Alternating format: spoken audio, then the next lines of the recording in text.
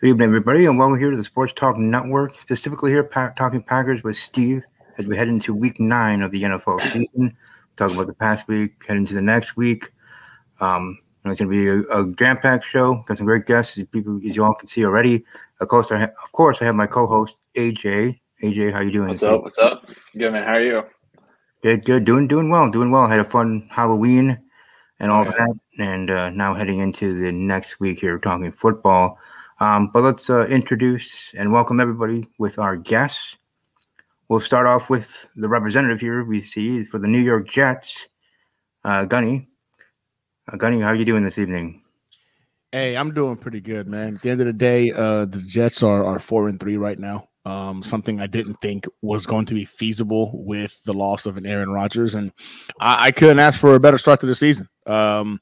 Ugly, hideous game. Probably one of the ugliest I've ever seen in my life this past week. Jets versus Giants. But you know what? You got to win the ugly ones too. So I'm going to take it. I'm going to roll with it. So right now I'm feeling pretty good, man. I can't complain. Also, let's welcome our other guests. First, as we see there, representing the Minnesota Vikings, hated rival, but do respect the fan base somewhat. From Vikings Uncensored, we have Rhino. Welcome to the show. How are you doing this evening, sir? Doing pretty well, all things considered. Thank you for having me on. Had the, football gods deal us a severe reality check this past week. We started off 1-3, then went 3-1, and now lost the quarterback who has been having the season of his career to this point. So a lot of question marks, but they don't stop the games just because something bad happens. So we take it as it comes. And last but certainly not least, part of Esports Radio, a network I'm part of as a co-host, part of with Bernie Bango, co-hosting with his Big Cheese Sports show every Sunday. But him representing his L.A. Rams, not St. Louis, L.A. Rams. And so, how are you doing this evening, sir? Man, I'm good. Thank y'all for having me. I'm a little depressed just because we got to go to Green Bay, and nothing good ever happens to us in Green Bay when we go. Trade deadline came and went, and with that, the rich got richer in my division. The poor got poorer. So, it's kind of hello darkness, my old friend over here. As we start out here, we're going to go, or I'm going to go through quick fire here of what was the past week 8 in the NFL season. Last week we had the Bills over the Buccaneers, 24-18. We had Gunny's Jets surviving, defeating the Giants there in the Battle of New York. The Jaguars holding strong, 20-10 over the Steelers. Eagles survived the Commanders, 38-31. The Rams get a beaten down in Dallas, 43-20. The Vikings smacked the Packers in the mouth, 24-10, winning on the road. So that was unfortunate. Titans over the Falcons, 28-23, and somewhat of a surprise to me. The Dolphins stomped the Patriots. I'm sure Gunny enjoyed that. 31-17 there in Miami. The Saints beat Minshew and Minshew Mania in Indianapolis, 38-27. The Panthers get their first win in a close game against the Houston Texans. The Seahawks defeat the Browns, 24-20.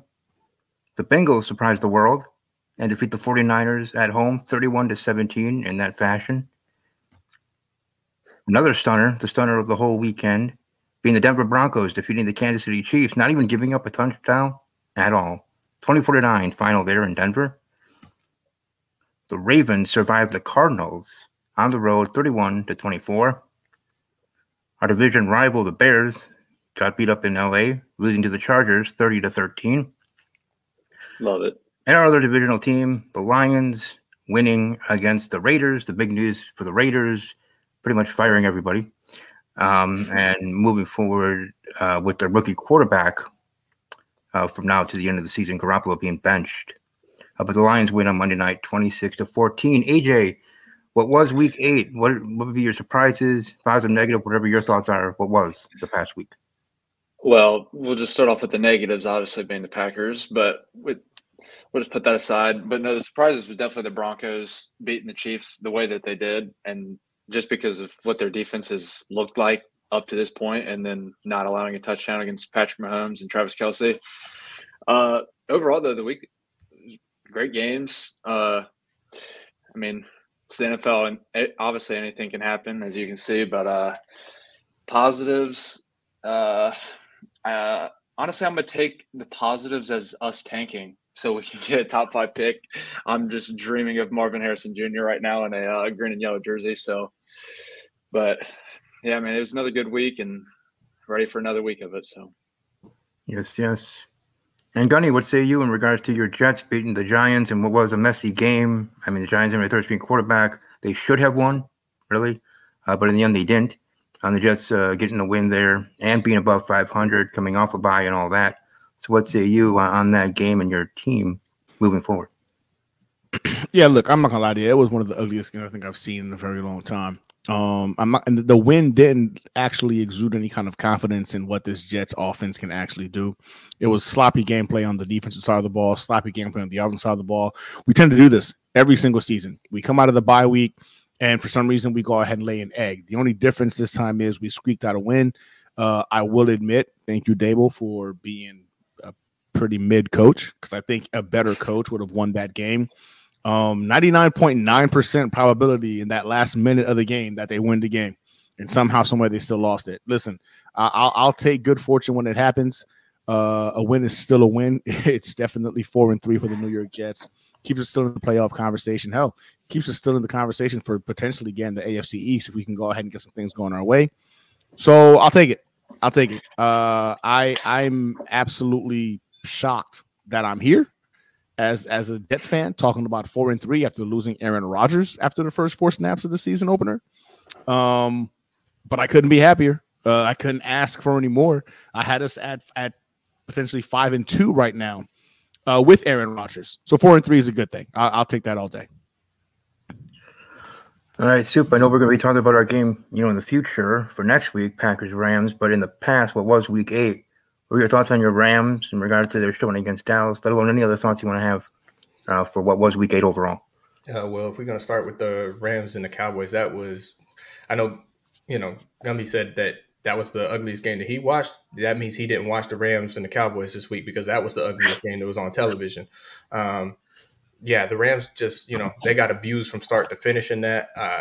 There's a lot of things that continue not to make sense about this season for the Rams, like McVay's aversion to running the football. And I get that we have a bunch of people injured or running empty sets when your tackles are getting abused and Micah Parsons is pinning his ears back, or why you continue to play Darian Kendrick as a starting corner when he gives up every single big play known to man. CeeDee Lamb absolutely owns that man. And when he's not giving up a play on the field, he's drawing the flag to give you the yardage anyway, because that's how generous he is.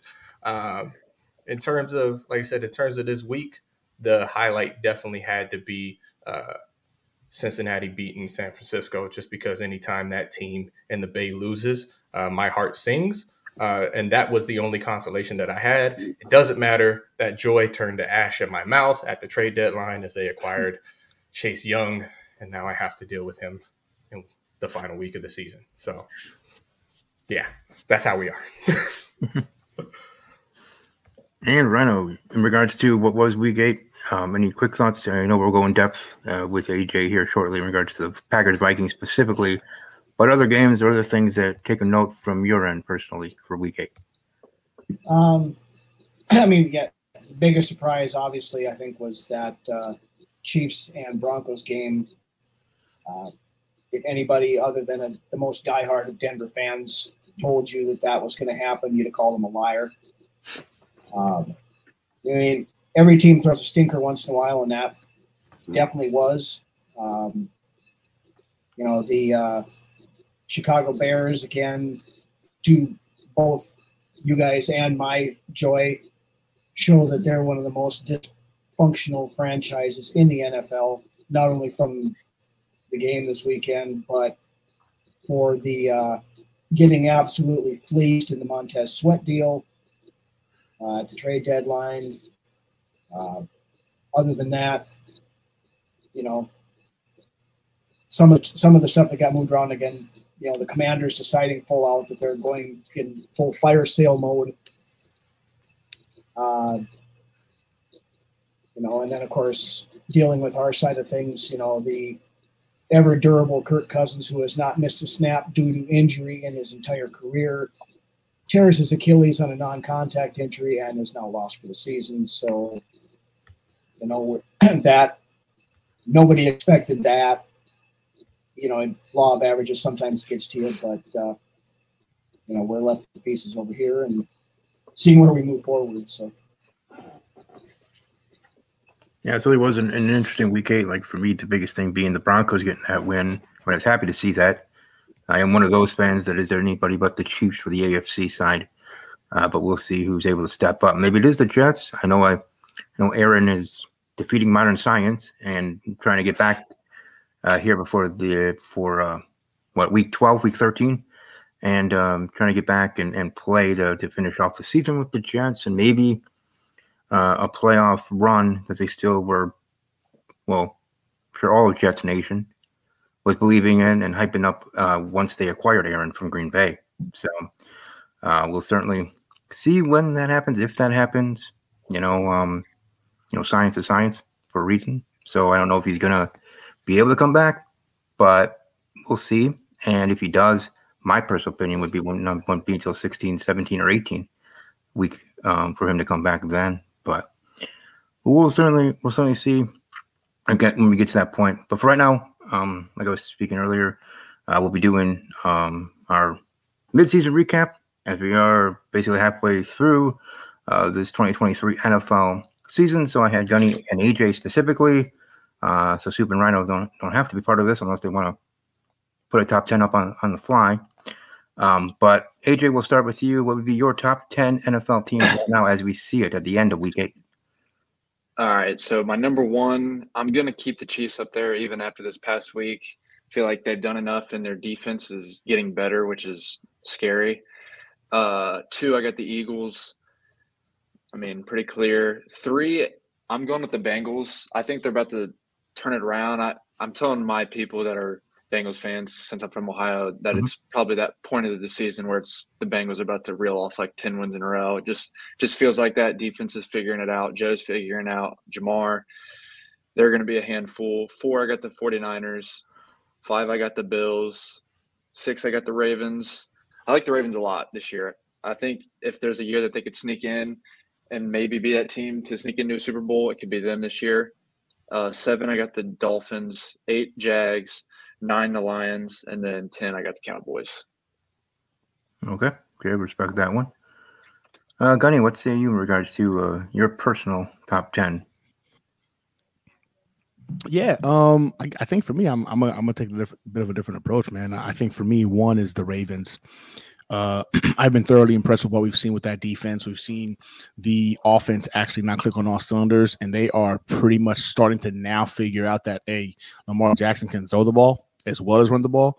That offense is coming together, and I see those guys becoming a real problem as the season progresses. So I got the Ravens at number 1.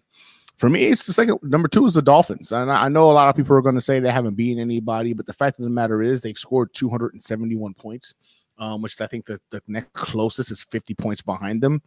That's something to be worried about. This is the NFL. Everybody's a professional.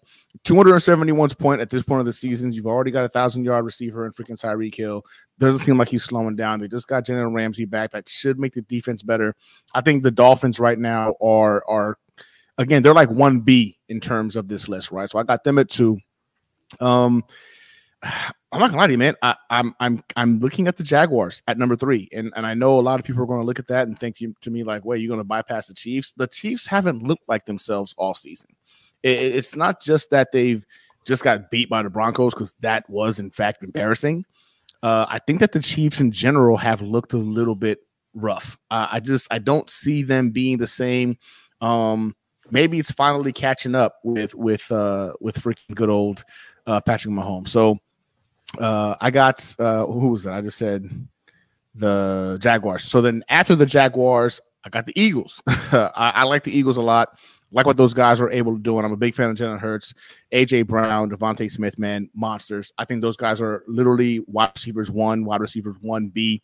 It's a thing where you look at what that offensive line looks like. That defense is still trying to go ahead and get their minds right after all the back and forth they had last season. So I think they're going to get correct and they're going to be okay. So then after the Eagles, now I'm putting the Chiefs in there, and that's purely based off of the love I have for Andy Reid. I do believe he'll get these guys figured back on track, kind of figure them out a little bit. Patrick Mahomes right now is still the reigning MVP. They're still the reigning Super Bowl champion. So out of respect, I put those guys there. But I do have my concerns. I do think that they're a team that can be beat. I don't know if they're going to be able to go ahead and sustain winning games the way they've been playing. Their defense is good, but their offense has not been great.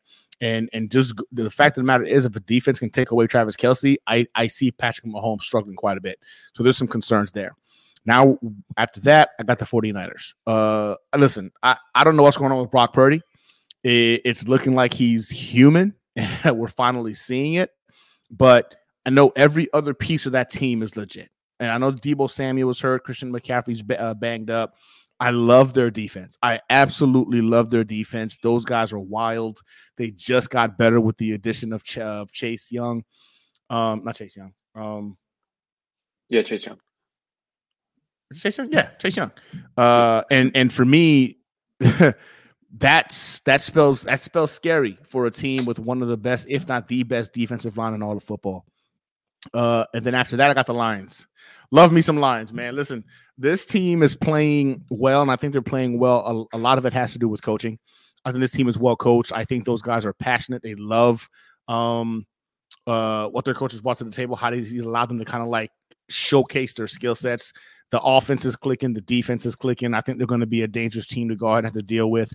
The Lions, to me, are a sneaky favorite of mine to potentially win the NFC. Like first in the NFC. I've been enjoyed watching those guys play. So I see them continuing to keep getting better. Yeah. So the Lions are, what's that, number 7? That's 7, right? Or is that 8? I think that's 8. That's 8. So 9 is the Cowboys. Listen, I don't know if I believe in Dak Prescott. I just don't. I feel like we've seen this show before with the Cowboys. You know, they make you fall for them a little bit. You start to think they're a legitimate team. Is Dak Prescott a real dude? But at the end of the day, I think he's a mid quarterback. I don't think they're going to win that division. I think the NFC East is still going to go through freaking the Eagles. And I'm just not a Cowboys believer, man. I know they demolished some teams to include the Jets, but I look at this team and I see a very limited offense. I don't think Dak Prescott is going to fare very well against some of the better offenses. So for me, I struggle to sit here and tell you I believe those guys are legit. So I got them at 8 because of that particular reason. Let's see, at 9, the Seahawks, man. I hate to say it, man, but Geno Smith I'm a little agitated that Geno Smith figured out how to play football. It took him 10 years in the league to figure it out, but he's shown a level of consistency that we can all kind of look at and say, well, I think they're 5-2 in that division, ahead of the 49ers, if I'm not mistaken. Compliments of the bye week, I think. So I look at those guys and I see them as a concern. I think that what it boils down to is the defense is playing good, the offense is playing good, and when you have your team playing well on all cylinders, anything can happen. Anything can happen. And so because of that, I have them at 9. And then finally, as crazy as it sounds, and I struggled with this when I was doing this, man, because I was looking at, of course, my Jets, because I really love what this defense has done. I've been looking at the Bills because the Bills are the Bills. And then I was looking at the Bengals, and I don't believe in the Bills. I just don't. To me, I look at them. I think Josh Allen is regressing ever since freaking Brian Dable left. So it was between the Jets for me, and that defense and that special teams being elite, and then the Bengals. But this is the NFL, so I had to be real with myself. I'm with the Bengals. Joe Burrow is a dog, and I think right now he's looking healthy. This past week, he played up to Joe Burrow. We all expected him to play. I know he's, I think, 4th in the AFC North right now, but I see them going on a run. They're going to be battling the Ravens potentially for that top seed in the AFC North. So Bengals are my number 10 team, but that's only because they started off so slow. Just I'm not a believer in the Bills. I believe in the Jets, but that offense terrifies me in terms of what we're going to see week in and week out, as good as the defense and special teams has played. So in terms of the NFL, man, it's a quarterback-driven league. I got to go with the Bengals at the number 10 spot. Yeah, respect that. Sip and Rhino, I know, like I said, you guys weren't briefed on it, and don't have to, but would either you want to throw up a top 10 or not? You don't have to. I got a top 10, and it's actually very scary because I had put it together, and as I was coming up with them, AJ, you kind of were hitting me, and your list is very, very similar. So at number 1, I got the Chiefs. I know they're having a rough spot, and all of their receivers' hands have been banished to the shadow realm. Nobody can hold on to anything beyond Travis Kelce, but I think with the Chiefs, you got to respect Andy Reid and his coaching. He's been doing this for a long time. He's just now post Super Bowl, right? 2 Super Bowl trophies and a third appearance. I think the league is now starting to understand and give him the flowers that he's deserved for such a long time. He's one of the best, if not the best coach in the NFL. And he has the best quarterback in the NFL. So I think you got to put some respect on the Chiefs, regardless of what their record is. You got to treat them like Tom Brady and the Patriots, right? They're the guys until they're not the guys. And they haven't shown us that they're not the guys. They started off slow last year, and look what happened. Number 2, I got the Eagles. That's a team that is built by Georgia, but happens to play in Philadelphia. Defense is nasty at every single level. They just added Kevin Byard, who's one of the best safeties in the league. That's going to be filling in for the injured. Well, not the injured, but he's injured, but he's no longer back there. The CJ Johnson, I think he's in Detroit now.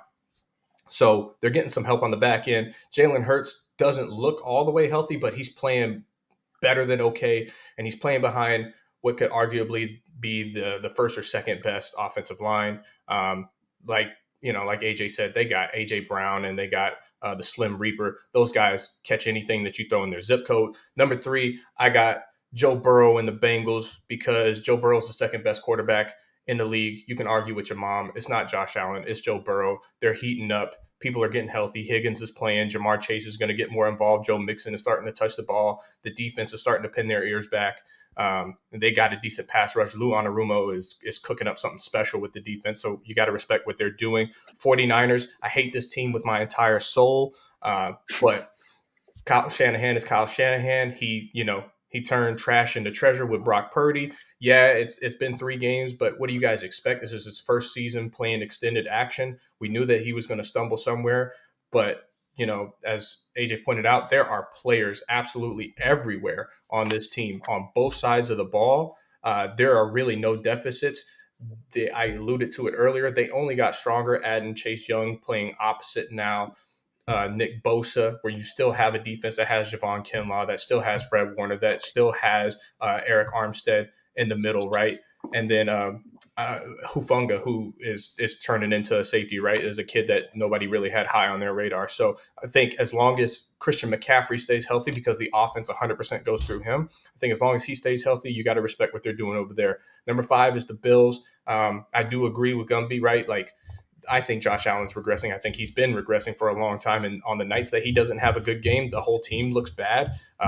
This is, the 4th, 5th year in a row that Sean McDermott can't figure out the offensive line. He can't figure out a cohesive run game. But when Josh Allen is hitting and playing like an MVP Cam Newton, and you get Stephon Diggs involved, they're still a dangerous combination. They can come in there and they can end anybody's season at any given moment. They have the firepower to do it. Ravens, got to put a lot of respect on Lamar. He continues to prove the naysayers wrong. He's 100% a quarterback. Stop calling him a running back. He can throw the ball. He throws one of the prettiest balls in the league. He's got weapons all around him. The reason I have him at 6 and not higher is because this team hasn't shown that they know how to stay healthy into December and January. And I think ultimately that's the thing that derails their system. Also, we saw the frustrations with Odell last week. How long are you going to be able to keep his emotions in check before he starts demanding to be fed and upsets their rhythm and their tempo? That could totally derail that offense if the injuries don't. 7, I have the Dolphins. I don't think that they're going to contend for a Super Bowl, but man, are they a fun team to watch, right? It's a track meet every time the ball snaps with that team.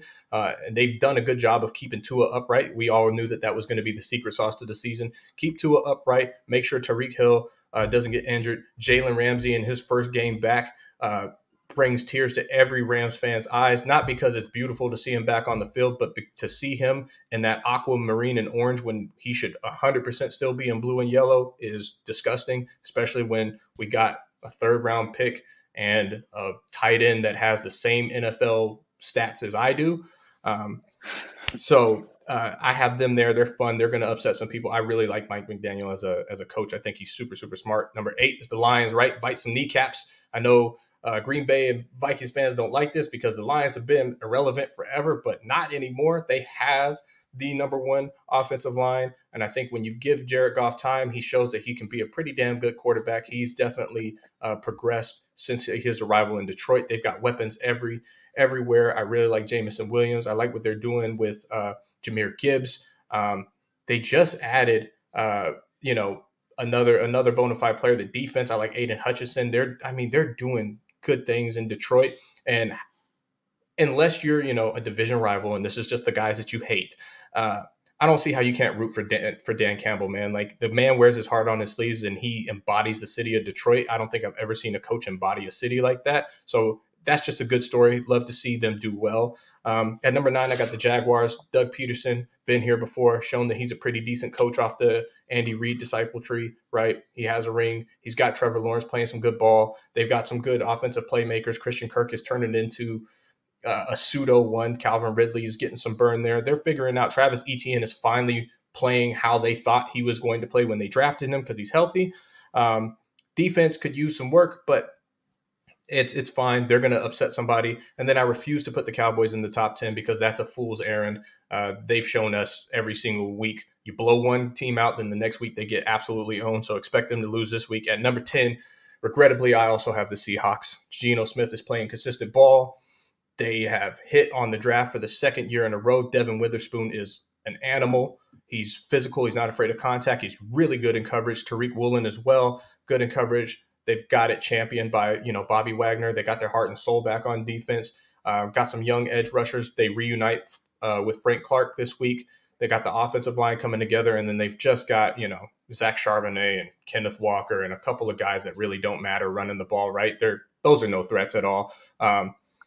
Tyler Lockett doing what he's been doing, DK Metcalf when he's not being dirty and pushing people after the play and throwing his fits. He's a decent receiver. And then Jackson Smith and Jigba, who I thought was one of the best route runners coming out of college, is really coming into his own. I don't see them winning a championship, but like I said, they're disruptors. They're going to be there to upset a lot of people at the end. Oh, Rhino, do you have a list? Yeah, I just kind of threw one together here. Well, you guys were all going through yours, so we'll roll it out.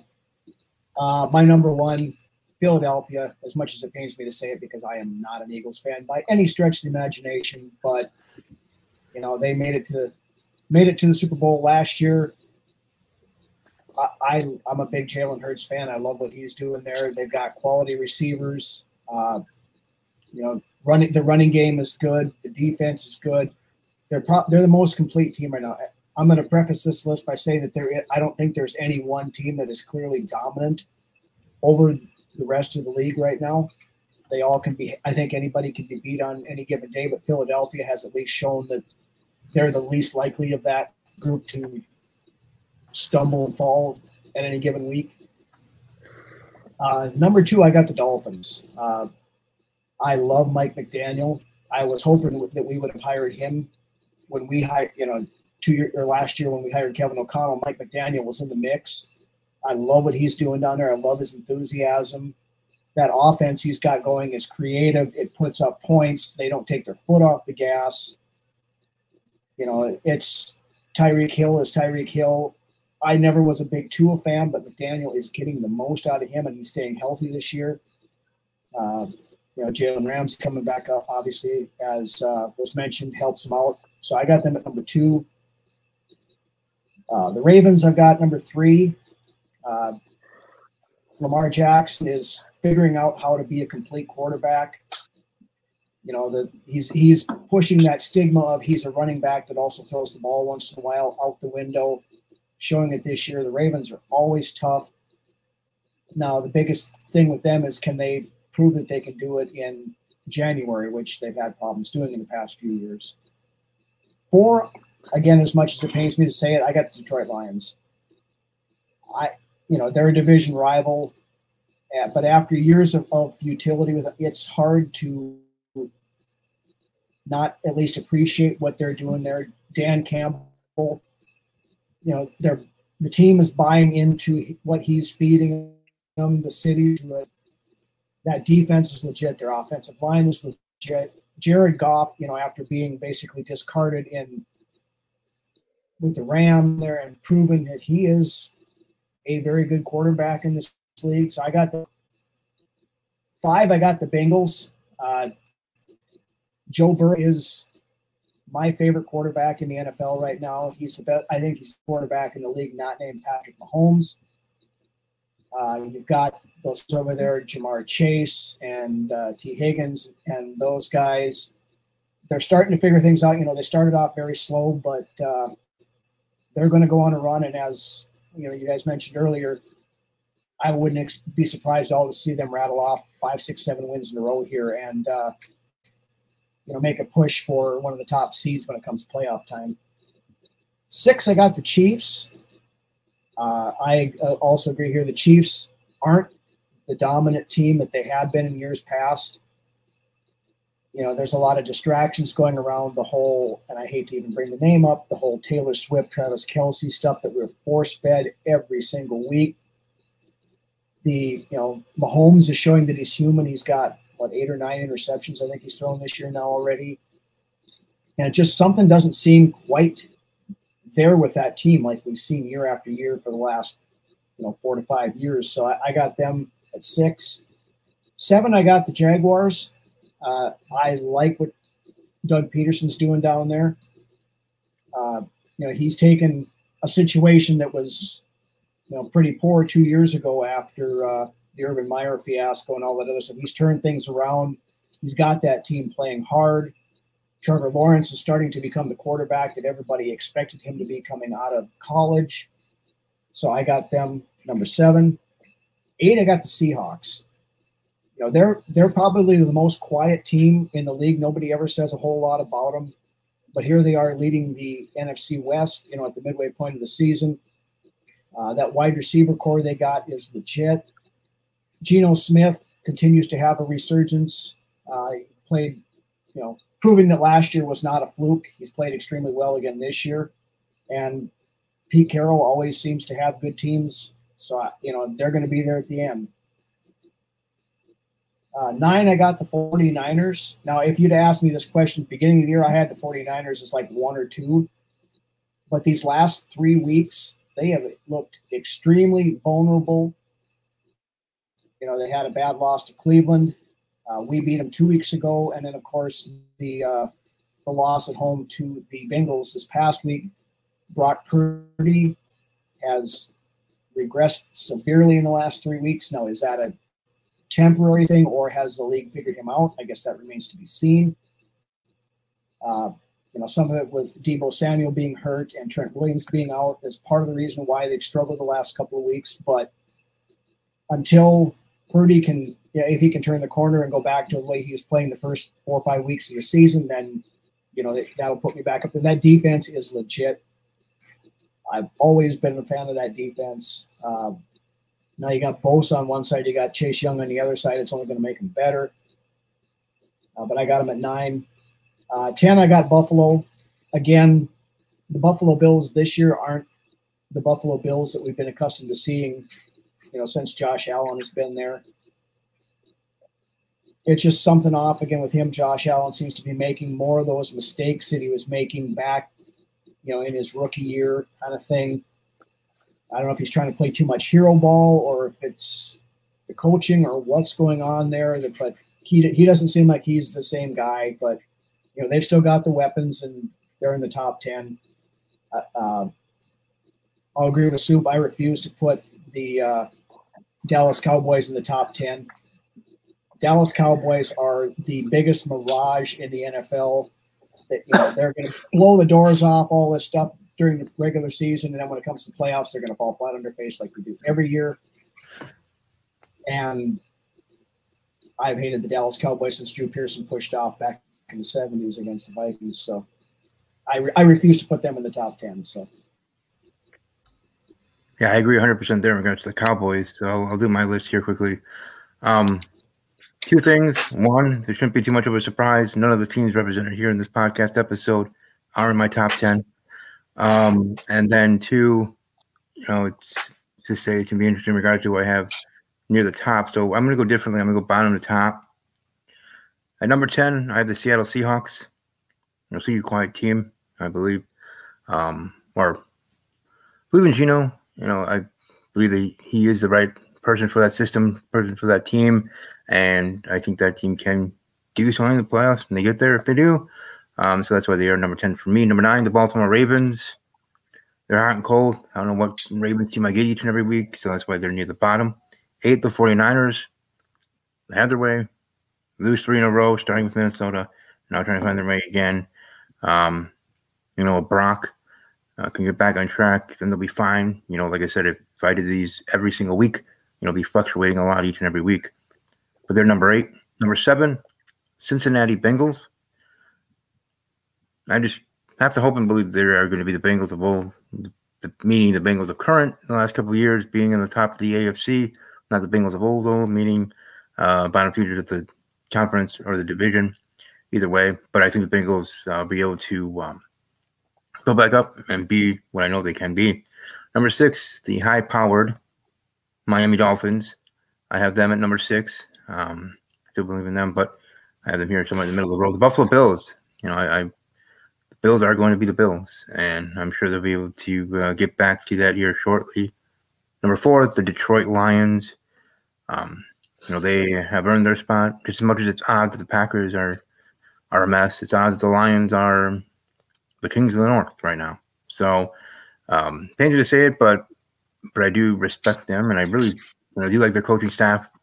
They were on Hard Knocks last year or 2 years ago, whenever that was, and really enjoyed learning about more so their coaching staff, let alone the players there. But anyways, 4, Detroit Lions.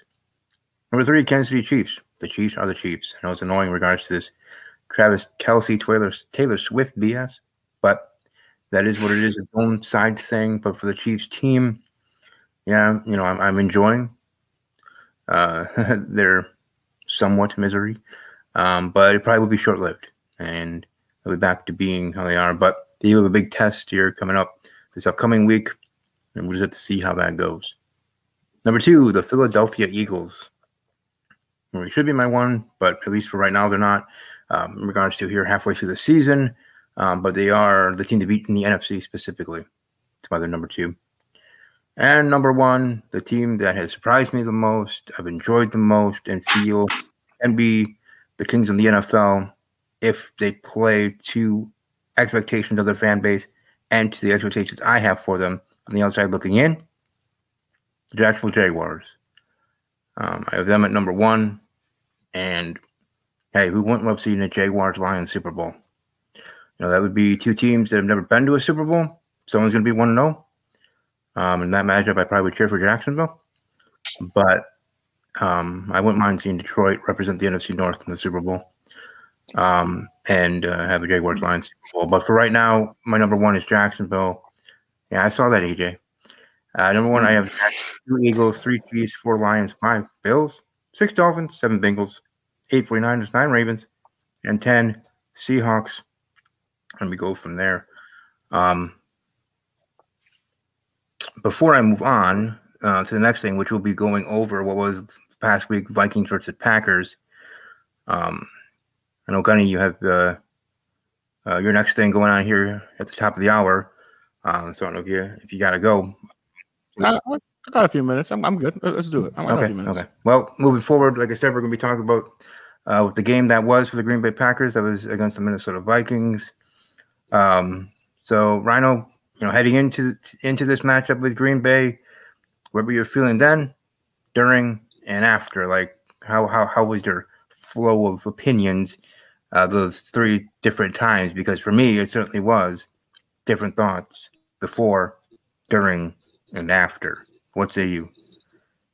Well, I guess for me, the before and the during were close.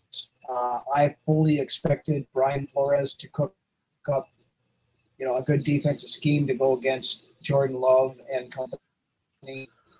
We actually blitzed at one of the lowest rates we have all season. We were 6.7%, I believe it was. For the season, average 50% of the time. But, we held back. We just rushed with 4 most of the time, 3 or 4. And, the defense stepped up actually a little better than I expected they were going to, holding the Packers to 15 yards total offense, I believe it was, and didn't have a first down until late in the second quarter. Then they did figure out a few things, at halftime and in the second half. I thought our offense looked pretty good. I thought it was one of the better games Kevin O'Connell had called for. He's had a few clunkers this year, but I thought he did pretty well. Kirk was on point. Jordan Addison to that first round pick status, and admirably once again while Justin Jefferson's out. Then with 9 minutes and change left in the fourth quarter, the entire thing crashing down when Kirk stepped up in the pocket. We saw that dreaded ripple in the lower leg, and he went down, then hobbled off the field without putting any weight on that leg. And, he went for just a couple of minutes and came out real quickly and got onto the cart. Knew it wasn't good. And we were kind of talking before the show started here that this is probably one of those feelings I've had after a victory. As a Vikings fan, I'm no stranger to heartbreaking, gut-wrenching losses, but, to have a quarterback who was playing at arguably P-type level this year, and, we started off 1-8 with all the bad luck in the world, then turned around and went 3-1, turned around, and now we have to turn the reins over to a 5th-round rookie who his NFL experience is the last 9 minutes of the game last Sunday. So, I think our team has the talent that he can hopefully keep the ship righted, but that remains to be seen. So. Yeah, it's sort of interesting. AJ, your thoughts in regards to your feelings during, before, during, and after, because it certainly was interesting on our side here as Packer fans, for the game, but for yourself personally, how are you feeling as that was going down, let alone aftermath? Well, before going into it, I kind of expected us to lose, and we have been the worst team I've ever seen in my entire life in the first half. I mean, we are the worst first half team ever. I mean, our offense, it feels like we have like 50 total yards going into the first half. It's a mess. We try and work ourselves back in the second half. It's worked once. We're a mess. We have I thought Jordan played good enough, like better than he has in the past weeks. He threw some good balls. Just no one was making plays. We had way too many drops, like wide open drops, like no one even around, dropping first downs. Even Aaron Jones couldn't haul in balls. It's a mess, and it's been a mess, and it's only going to get worse. We get rid of who I think was our best or second best defensive player this year in Rasul. Definitely our best corner with Jair being banged up. We're going down that road where it seems like we're going to be rebuilding a little bit, and it's tough. The game was tough. Jair couldn't stop Jordan Addison. Thank God Justin Jefferson didn't play. He probably would have went for 250. It would have been miserable. I mean, we got a long rest of the season, man. It's gonna be rough, but we'll see what Goot does.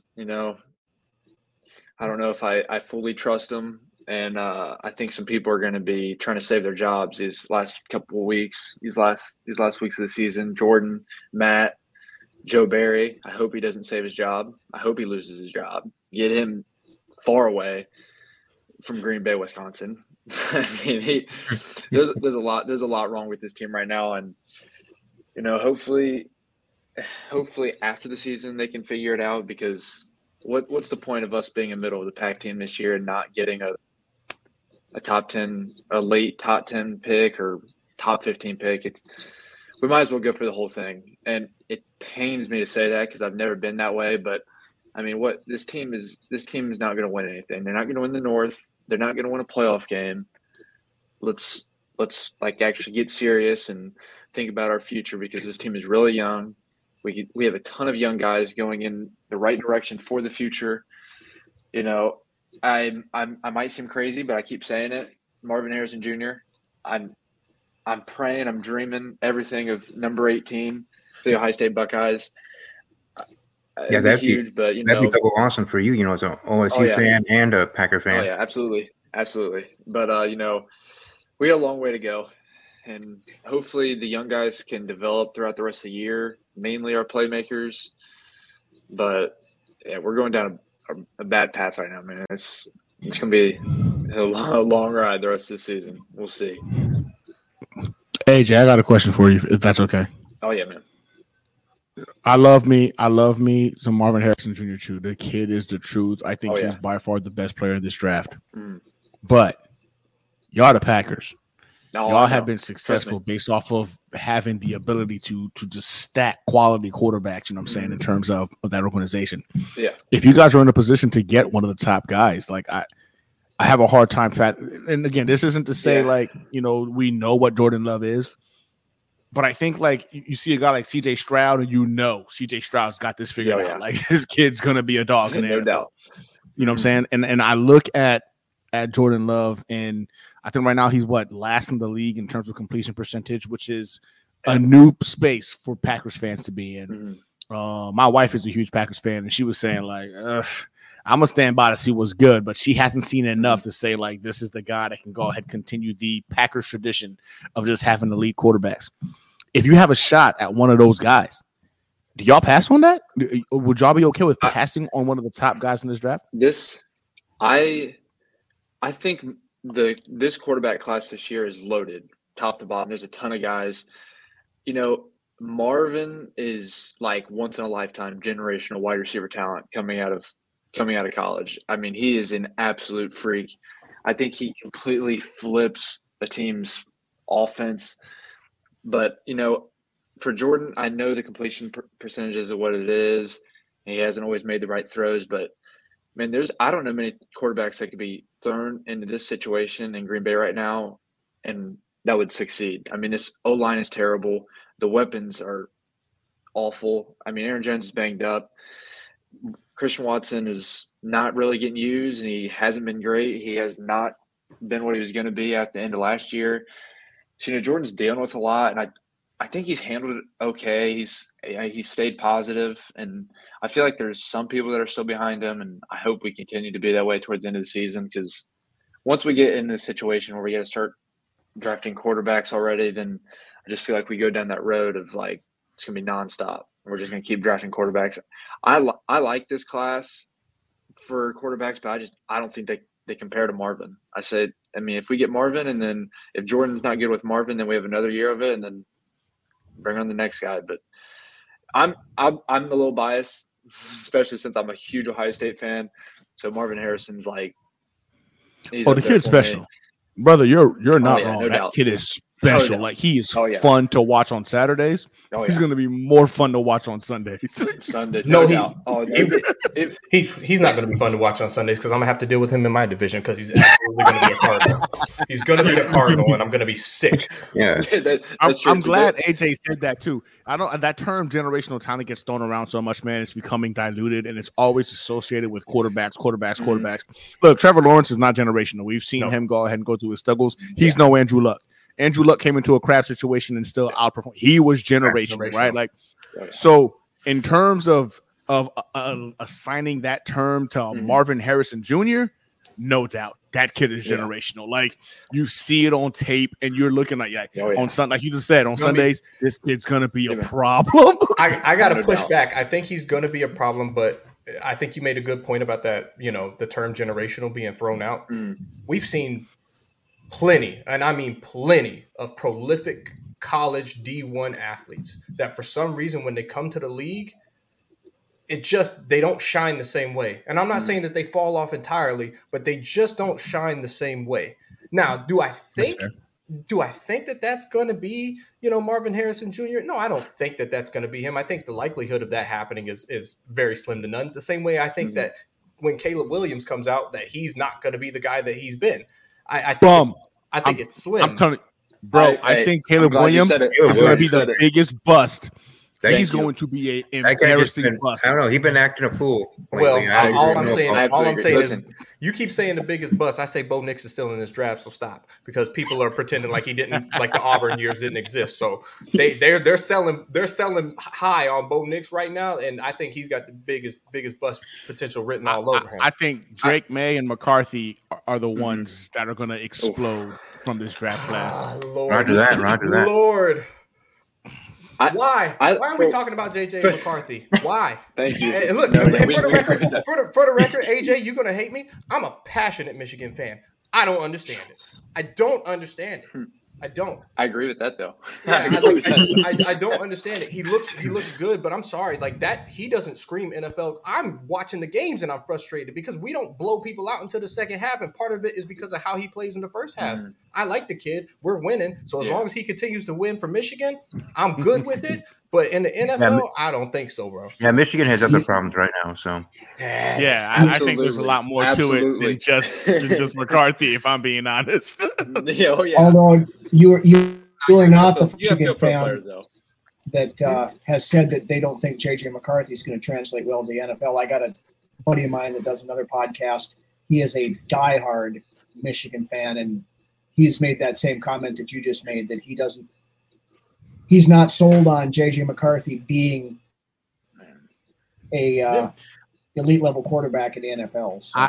I hope that a lot of GMs feel the same way, and he drops so far that the Jets can take a chance in the second or the third round. I pray to God he could be a second. He could be a second rounder. I think McCarthy has the tangibles that you just can't teach. Size, cannon for an arm, the kid's a baller. I get it. Like it's frustrating because again, it's got to be right between the ears. I see what you guys are talking about. Like between the ears, it's got to be right. And sometimes you look at him and you're like, "What the hell?" Like it makes you question some things. But I think again, let's be honest, man. Harbaugh is a defensive-minded coach, right? He's in a school that prioritizes defense predominantly. I think imagine McCarthy with a guy like freaking McDaniel. Oh yeah. Tell me you wouldn't be shook. You wouldn't be shook of having to deal with that. I'd be excited to see it. And look, listen, if you play for Michigan and you come out and you come to the league, I'm rooting for you. I wish you well. Unless you play for the 49ers, or unless you play for the Cowboys, or unless you play for the Seahawks, then I hope you trip and fall on your face. Okay? Absolutely.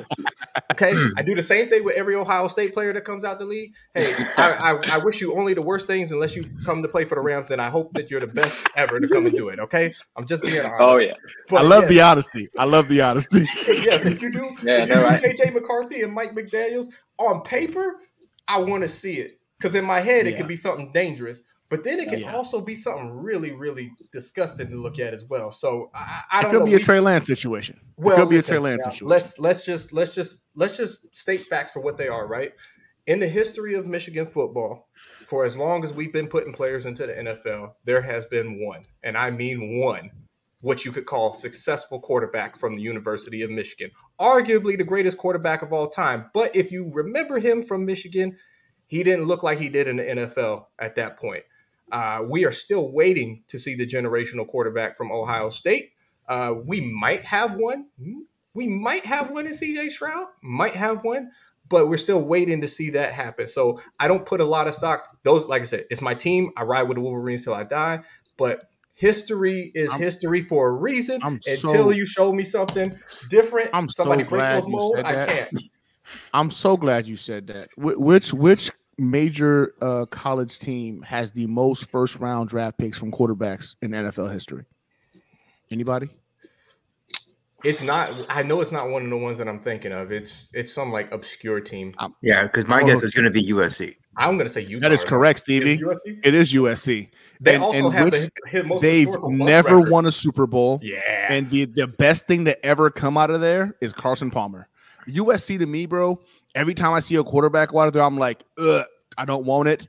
I mean, now you add Lincoln Riley into the situation with this whole Caleb Williams thing. We've seen this story before. He had us fooled with Baker Mayfield. He had us fooled with Kyler Murray. I don't understand how we're still falling for the Lincoln Murray freaking quarterback in 2023.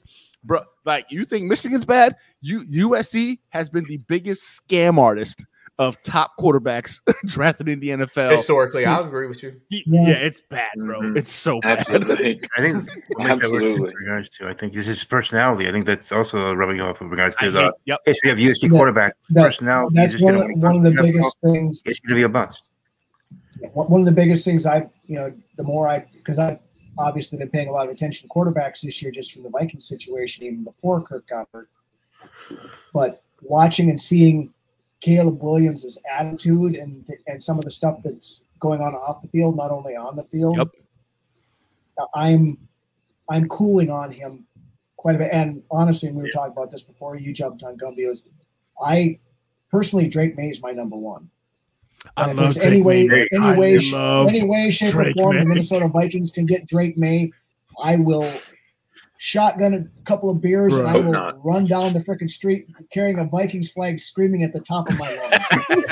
and I want to see that video. And Gumby, it'll be on TikTok. I'll let you know. I told Rhino I like Drake May as well, but the argument, the pushback that I get, because I get the conversation around Caleb right now, right? Especially the negative criticism of him as late as it comes to his personality and things that I understand all of that. I think what you see, regardless of the history, right? What you see with your eyes, what you see on Saturdays when he does it, right? There's more than enough talent there that people are going to take the risk. With the way that the NFL has been, with the way that offensive linemen coming out of college have been as of late, transitioning into the NFL, it's been rough. We've seen there's a lot of high caliber offensive lineman prospects that a lot of them, they come to the league and for some reason, right, it's hard for them to latch on. You know about this. You got a guy on there, Mekhi Becton. You know, Becton. Right? I get it. I had Greg Robinson. Okay, I had Greg Robinson on my team. Yep. Yeah. So, but it hasn't gotten better. It's actually gotten worse, I think you could argue, in terms of some of these offensive linemen, especially these high-profile ones, because of that reason, right? And you know that these quarterbacks are going to go high, so they're going to go to a team that's pretty damn awful. They are going to be expected to create off structure, and I've seen May outside of structure, and it is not something that is pretty. So I think if you're willing to get it, understanding that he's going to be probably year one, he's going to be under duress, and you're going to have to either make big swings in free agency or at the trade deadline to acquire some pieces to keep him upright. And then the next year, spend lots and lots of capital to continue to keep him upright and protected. I think unless you're prepared to do that, it is a dangerous proposition. I get it. I love what we're seeing, composure wise. He's the picture of what you want for your QB1, right? Gets on the podium, says the right things, does the right things. None of his teammates have anything negative to say about him. Clear talent, but the off-schedule playmaking, especially the way that the NFL has transitioned right now with these defenders that are getting faster and faster and faster and these edge rushers that are just crazy, you're going to need somebody to be able to make plays off schedule. I don't know if he can on a consistent basis. So I know I got to jump off. So I'm going to say this to counter that, right? So Drake May is also a quarterback for what school? University of North Carolina. Mm-hmm. Bro, they're not known for football. That is a football university. At the end of the day, for you to make those off-scripted plays, you got to have wide receivers, running backs who understand the game, can adjust with you and adapt with you. I really think he's a one-man army out there, man, playing at a higher level and trying to bring these guys up with him. At the NFL level, it's the NFL. A lot of these guys have a lot higher level of talent. They can understand, hey, my quarterback's moving. I got to move with him. I don't see that. If you watch the games, I don't see the running backs or the wide receivers adjusting as he's moving out of pocket. And he's had to go ahead and try to make some miracle plays. So, and the only reason I know that is because one of my boys said the same thing you're saying. They're worried about the out of pocket off script plays. And I was just like, man, that's a good point. And I looked back and I was just like, well, of course not, man. He's freaking running left, and this freaking wide receiver is still going upfield, and, like nobody adjusts. And I guess I think that has a lot to do with it too. 100%, you're right. And when I'm talking about his ability to make the off-schedule plays, I'm not just basing this on the fact of what he's been able to create off-schedule, because you're right, he's only one half of that equation. When I watch him leave the structure, he looks visibly shaken and uncomfortable, like he doesn't know what he's doing. And maybe you're right. Maybe he's looking down the field and he's just as confused as the rest of us. We're like, where is the help coming from? How come nobody's adjusting their routes or anything? So maybe that's what it is.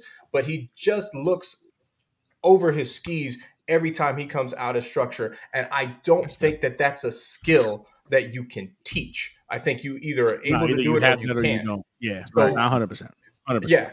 Either way, I think nobody faults the teams that are going to be picking at the top of the draft, right? If you go with Caleb Williams and you go with Drake May, because I feel like that's going to be 1 and 2, maybe 1 and 3, because maybe Marvin Harrison goes to the 2, depending on where Arizona falls, right? But I don't think anybody's going to look at whoever those teams are that draft them and be like, y'all are stupid for taking either one of them. Messed up. Because I promise you, outside of Kansas City or Cincinnati, if it was your team in those positions, you'd be happy as hell if they drafted one of those guys too. I want nothing to do with Caleb Williams. I'll be on record to say right now, if the Jets lose every game for the rest of the season and Caleb Williams is available to us, I will lose my mind if we draft that kid. Well, I want to see that video that happened, but hopefully look, I will go on record and say, Caleb, I know they talking bad on your name, brother, but if you want to come play for the LA Rams, I will buy the nail polish for you. Okay? I'll buy all the blue and yellow polish you want, brother. He said for life. You're covered. You're covered. For us. All right, well, I know you got to go, Gunny, but it was great to have you. So here for the last few seconds, any other last words? Let the people know where they can find you on social media and on YouTube and otherwise. Of course. Hey, you can find me at New York Jets Situation Report, New York Jets Sit Rep, on YouTube, TikTok, Instagram, Twitter, Facebook, man. I just love talking Jets, love talking football. I'm all about debates. If you want to go ahead and jump in with me, I'll chop it up with you. And yeah, man, always love chopping up with you, Stevie. You and I text like every day. I'll have my freaking predictions for you here by the end of the night. Don't worry about that. It's coming. Hey, no rush. I know you're busy. But yeah, man, appreciate the invite, guys. Hey, man. Hey, Soup, Vikings Uncensored. Appreciate you guys, man. Love chopping it up with you guys. Y'all have a good night. All right, you too, brother. All right. But yeah, it's interesting in regards to this debate because, like I said, in regards to Caleb Williams, just personally, he just rubs me the wrong way, and all the stuff he's chit-chat or saying and owning teams and do this and think he's better than others and all that. His USC, I'm just complex that he has. I think it's just when he gets to the NFL, it's not going to work, and that's going to be a bust. I don't think it. To me, it's not his playability that I think it's going to be a bust. His personality is going to stop him from achieving what he can achieve as a player. So if he can change that when he comes to the NFL, whether it's for the Rams, Packers, Vikings, or Texans, whatever team drafts him, then maybe he'll be great. But if he doesn't, then his ass is going to be out of the league in 4 years. I'm only going to push back slightly, Stevie, just because I get the comments, right? And forget the talent. Somebody has to find, and we talked about this off air before we went on, right? Somebody has to find, can you actually find the transcript, the comments, whatever interview it is, right? Because this guy has a camera in his face pretty much 24/7 when he's at the podium speaking.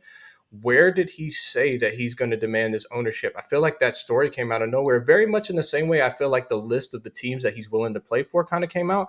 I've done some digging, trying to find the interview, trying to find the reputable source saying that where they're like documented. He said these things, and I haven't found it. So if indeed he is really saying these things, I agree with you guys 100%. You got to call the character into question, because as QB1, face of the franchise, the leader of men, you gotta, that personality kind of sits weird with me, but I haven't found it. And I feel like they're trying to do a bit of character assassination on the guy. And I don't want to be a part of that. If in fact, he's not saying that, I want to give the man an opportunity to come out and show us who he is. Yeah.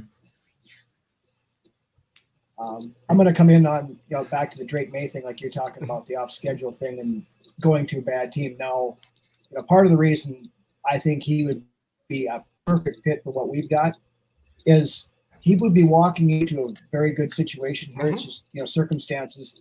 We've got one of the best set of bookend tackles in the league. Christian Darasaw is an absolute monster. And Brian O'Neill is a very good right tackle. The interior is a little suspect, but they're playing better. But any of these kids, you give them the weapons, Justin Jefferson, Jordan Addison, TJ Hawkinson. This offense will be tailor-made for a young quarterback to come in and succeed early. I mean, look, if you guys want to send Christian Darasaw down to LA, I would be appreciative. We still think we still think Mike Mayock and John Gruden every day that they thought Alex Leatherwood was going to be a better left tackle than Christian Darasaw. So. Yeah, I mean, anytime the Raiders want to do the league a favor. Right. Now the Raiders. Yeah, it certainly is interesting in regards to, what can be and kind of pivoting on that in a way, talking about Rhino, your Minnesota Vikings. I was very happy for Josh to be traded to Minnesota. I think he'd be able to step in there, maybe not this upcoming week, but weeks in the future and be your QB1 for the rest of the season and see where you can go. He was doing pretty well in Arizona. And from what I know from him personally, we know from him as a player, I think he's serviceable enough to be able to carry Minnesota somewhere. And then you do what you need to do in the offseason, depending on when your offseason starts. But Josh Dobbs, I hope he does well in Minnesota, really, and I actually mean that. And I hope he is QB1 week 10 and go from there. But what do you think, Rhino? What is your, as a Viking, you know your own team, and Josh coming in there, do you think he should be QB1 week 10 or at all? From everything I've been hearing from the sources, all the guys that cover this team on a regular basis, the plan right now is for Jaron Hall. Jaron Hall is starting against Atlanta this weekend. That's right. Kevin O'Connell's already came out and said that that's happening. They're going to try to get Dobbs up to speed enough to be the backup this week, which I will take Josh Dobbs with 2 days worth of practice over Sean Mannion with 9 years worth of experience. So, and I think, and the Vikings' hope is that Jaron Hall plays well enough to where we don't need to turn to Dobbs, and he will be the backup. Because Nick Mullins is our primary backup, but he's been on IR for 3 weeks now with a bad back. And, anybody who's over the age of 40 and has back issues, that once you start having them, they usually don't go away. And even for the younger guys, the 30s and whatever all else.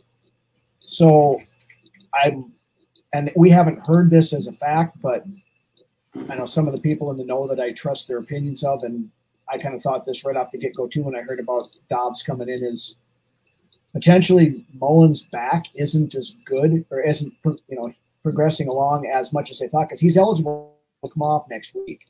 And I think probably more than anything, at least in the immediate term, is the Josh Dobbs move was to give us a legit backup in case Jaron Hall falls flat on his face, which he very well might. He's a 5th-round pick. I mean, kid's very smart, very accurate, doesn't seem to get rattled. He's well-spoken up in front of the reporters and stuff this week.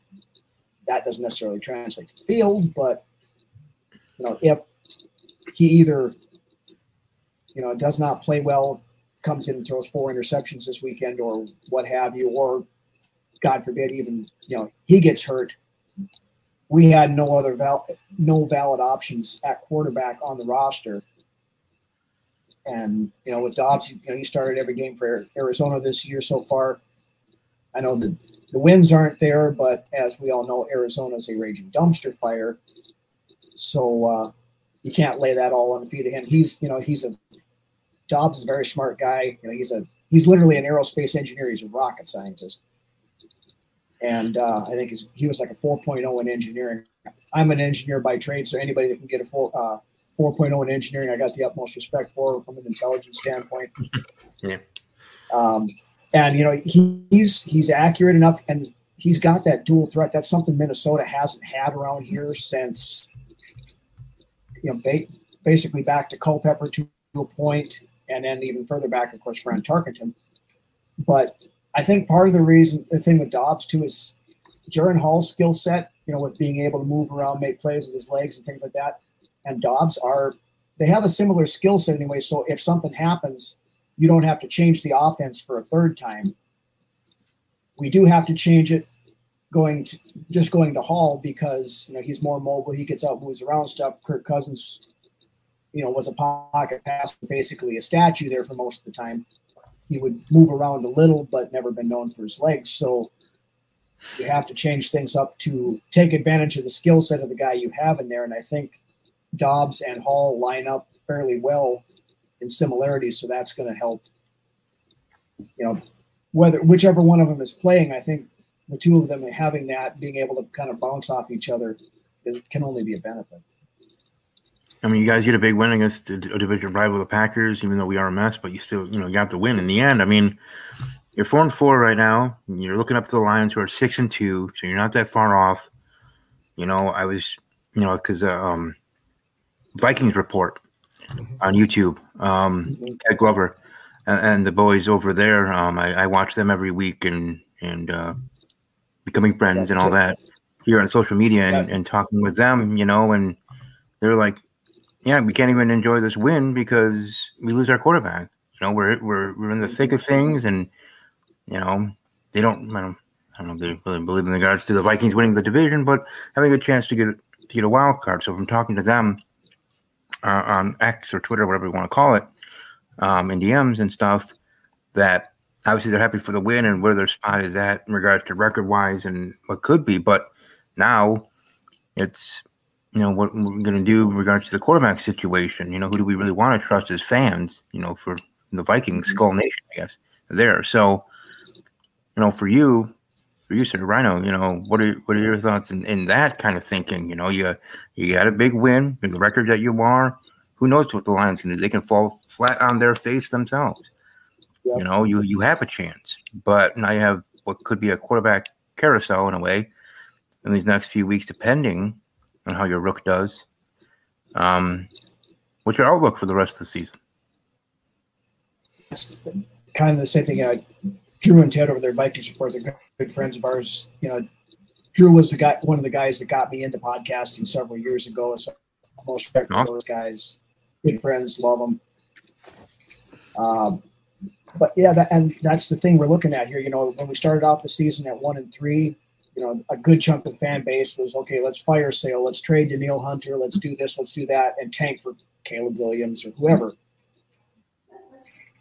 But then, we turn it around and go 3-3, and all of a sudden we're only 2 games out of we get out of what was without a doubt the hardest part of our season schedule-wise at 500.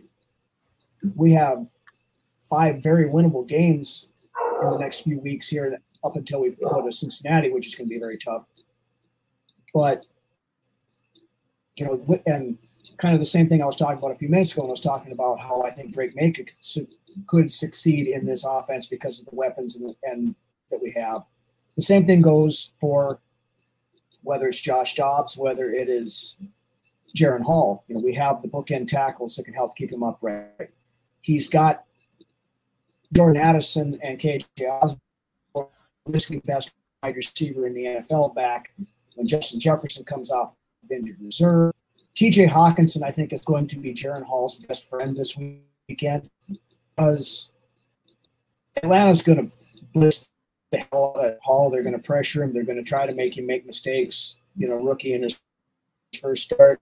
You're going to have Hawkinson running in that short to intermediate route where he's safety valve. I think that getting the ball out quick to guys like him, they're going to probably shorten the routes up a little bit. I think Hall can at least play well enough to keep this wild card discussion. Without Cousins, I think probably this catch in Detroit, it's conceding the NFC North in Detroit yet, but I think it becomes a long shot now. But I think, especially as wide open as, if we can play 500 football, go 5-4 in the 9 games, 9-8 might get you that 7 seed wild card spot. Now, are we, with a rookie and stuff like that, are we going to make any noise in the playoffs? Probably not. But, I'm like I talked about the contingent of the fan base that wants to tank and everything else. I have grown up and watched this team for 40 years, and had my heart ripped out and had it stomped on the ground more times than I care to remember, with the Vikings having, this is our year, 1998, we go 15-1, lose the NFC Championship game. 2009, we have Favre coming in over here, and we have a magical season, and only to get bounty gated in the NFC Championship game and not make it. 2017, Case Keenum comes out of nowhere and leads this team to the NFC Championship game before we fall flat on our face. We go back to 1987 to get NFC Championship game against Washington, where Darren Nelson drops the game-tying touchdown pass at the goal line. I cannot, in good, for as much blood, sweat, and tears as I put into this team over the years, I cannot, in good conscience, cheer for us to tank. If it happens, but we're playing hard, and we're so be it. I mean, if we end up 6-11 or something like that, it's probably better for us in the long run, because it puts us in a better position. We don't have to give up quite so much to go get a quarterback in the future and some other draft pieces. But I want us to go out there and play as hard as we can, win as many games as we can, and let the chips fall where they may.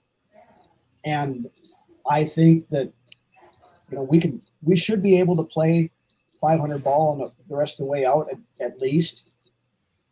We have 2 games with Detroit. We have 1 with Cincinnati. So those 3 games right there are going to be very tough, but the rest are very winnable. And, I haven't given up on the team yet this year. I'm intrigued to see what's going to happen here. And either way, if we make a splash and, do what's unexpected and get somewhere, great. If we fall flat and get a better draft pick next year, so be it. Either way, it gives us a lot of stuff to talk about on the show. And, I made a comment about this the other night when we did our regular Friday show, that, I've gone through watching this team, like I said, for decades, not win anything. 1 more year is not going to hurt me if we don't do anything this year. So. Well, I know in regards to Packers and Rams, kind of was saying heading into the Broncos game, we're more similar than we want to believe, especially from the Packers side of things. From She Said Nation, and we're just not used to being in this headspace as fans. We're not used to being in this situation as a team, and we're used to dominating the division, losing in NFC Championship games, but always being in the top 10, and sometimes Super Bowl favorites, but at least in the conversation. And yeah, it just feels weird to be in a situation where we might be tanking for a player. We're not that franchise, and we never thought we were going to be that franchise. That we always see every year, like whether it's Arizona or Jacksonville in the past or whatever, like, that's them. It wouldn't be us. After Favre left and we hand the reins over to Aaron, might take a little bit, but I think we're going to be fine. Then we were. Now we hand the reins over to Jordan Love. We believe we're going to be fine. It's bumpy right now. The future's unwritten. We'll see. But like the Broncos and like the Rams that are finding their way and having their own issues in Denver and LA, the Packers this season are more equal to the Denver Broncos, more equal to the LA Rams, and we lost to Denver. So what's that say here against LA? Are we going to see? It's not even Packers playing down to their competition, because now we are that. Mm-hmm. So are we playing up? Do we need to play up to the Rams? Do we need to find a drive and being able to just take it and beat them and be able to start something and be able to have a season, we'll see. Well, I can answer it for you. No, you don't have to play the Rams. And I say that, look, I love my Rams, and I get called out on Twitter every single day for not being a real Rams fan. I've been cheering for this team for 24 years of my life. The overwhelming majority of those 24 years has been misery, darkness, nothing to hope for, where the best that we could hope for was a 500 season. Like, I remember that. That was the overwhelming majority from my childhood all the way through high school and college. That's what I was hoping for, a 500 season. If we could just finish at 500, please. That was what I was begging for. The Green Bay Packers.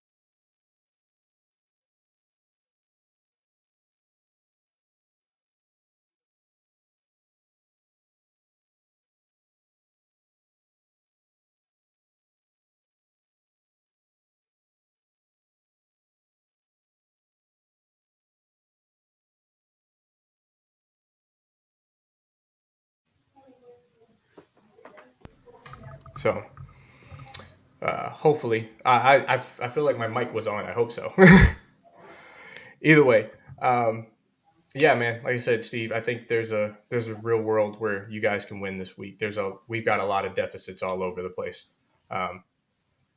So yeah, I mean, what concerns you about going against this Rams team? Can I ask, like, as a fan, when you look at this matchup, where you're like, man, where did they scare me? No, you can ask, and I'll answer that here shortly. But before I do, I really guess here, Rhino, he has to go, things to do, people to see, people to talk to.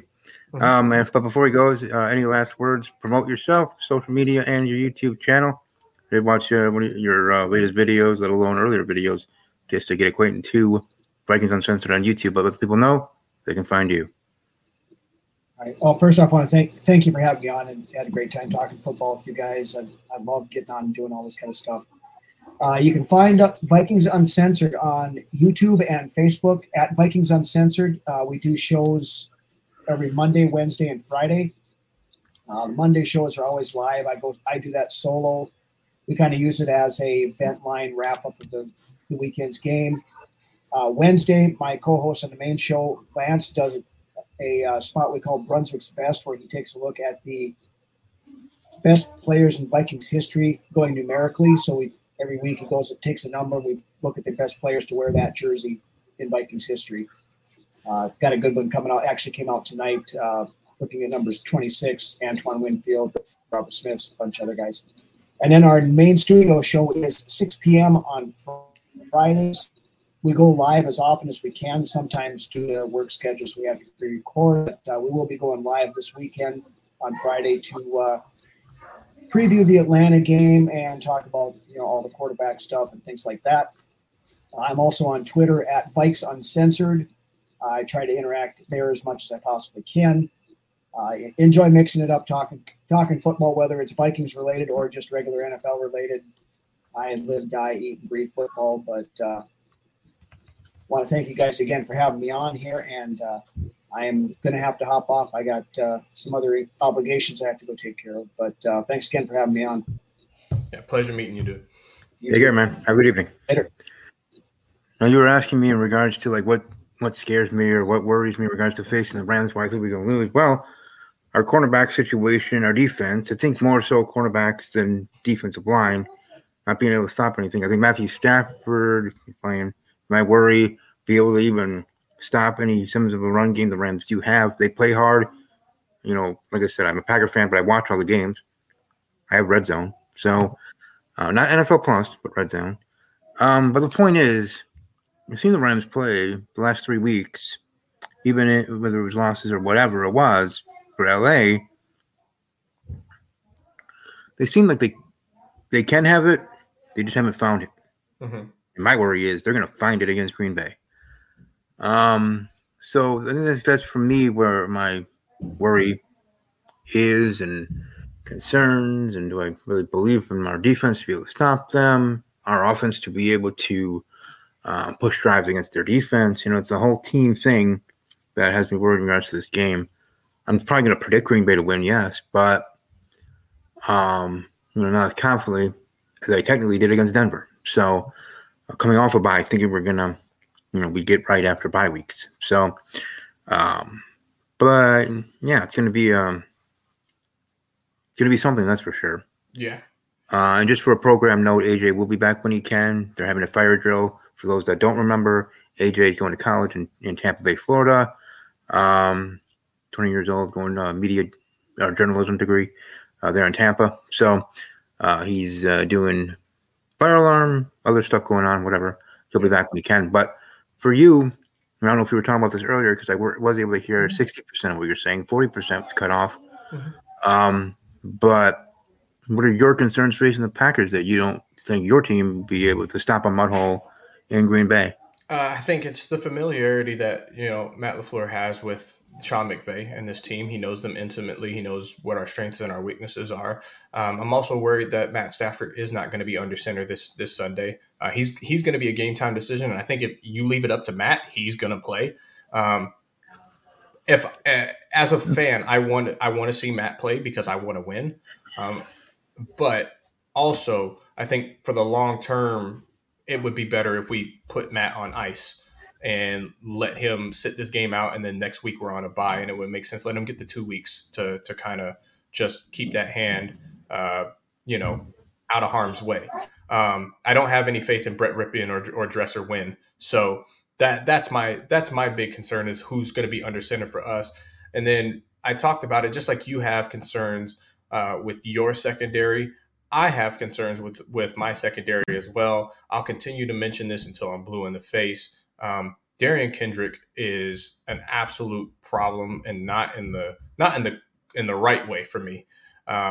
Darian Kendrick is continues to give up play after play after play after play, and when he's not giving up the play, he's giving it up via flag, moving opponents down the field at inopportune moments of time, and just really helping move these offenses that our defenses have stopped, but we give it up on undisciplined, stupid penalties.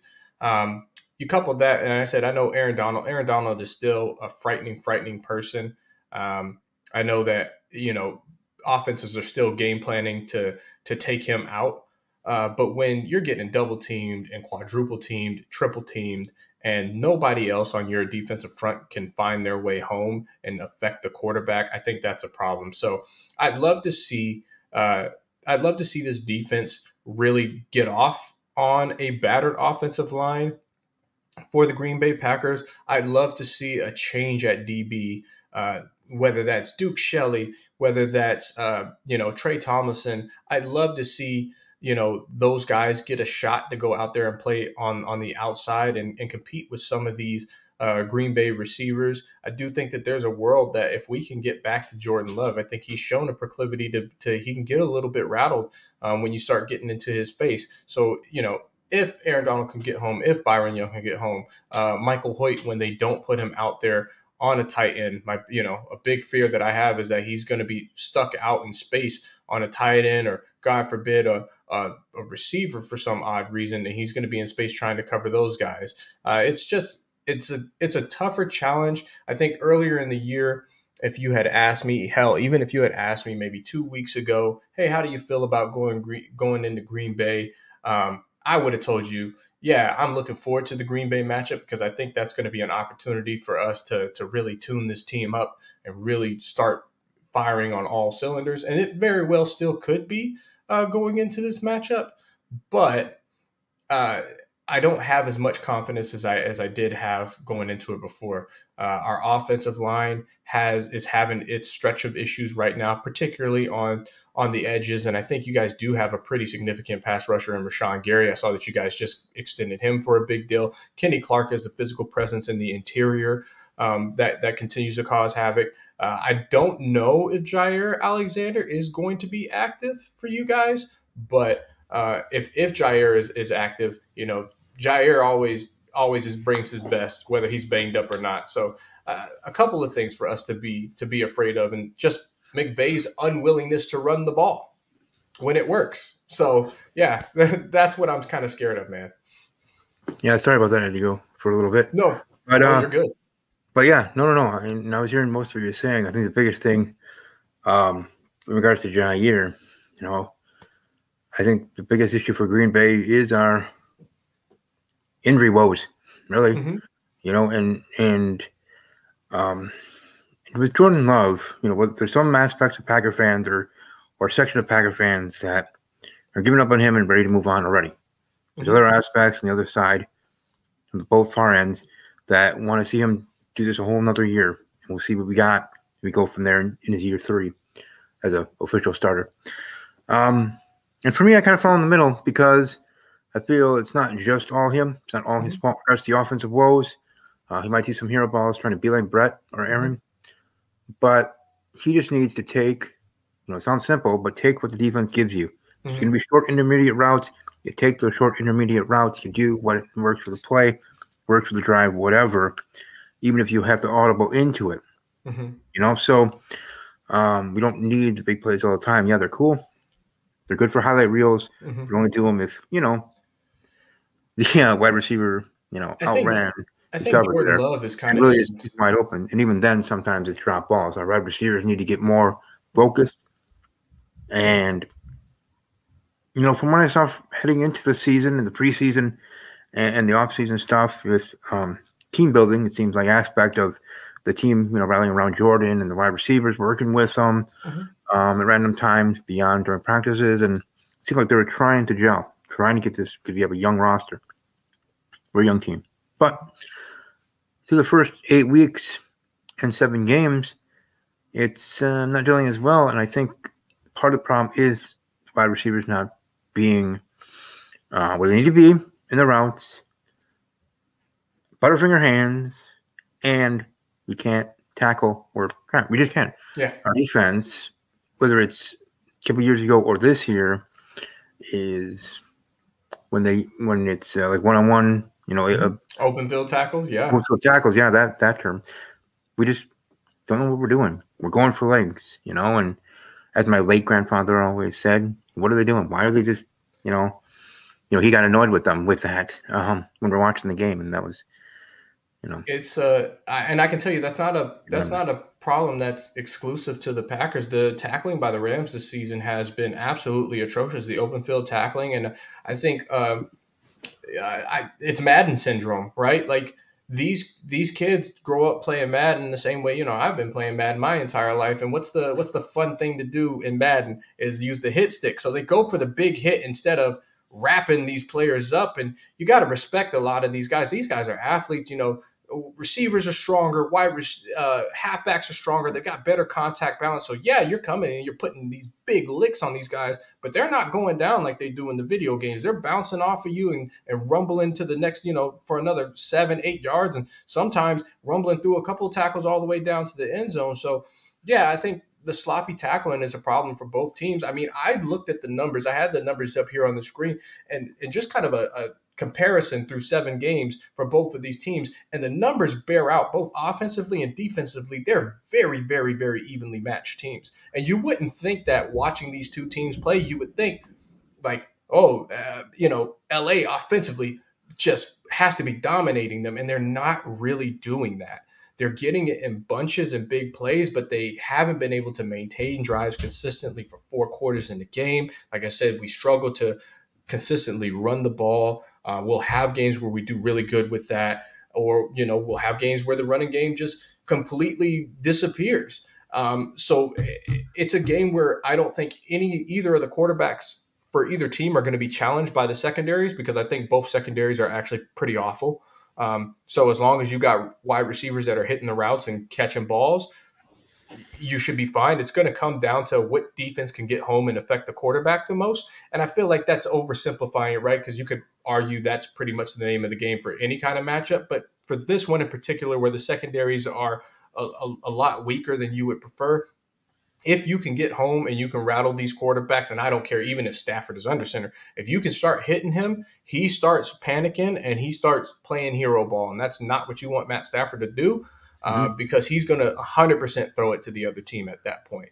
And I think it's the same thing with Jordan Love. We've seen when people start tagging him, he does not want to stand in that pocket anymore. And he's early on his throws, or he's putting a little bit too much on it, right? The touch disappears from it. So it's going to be like, who can get to the quarterback and affect him the quickest? This could be a really, really tight game.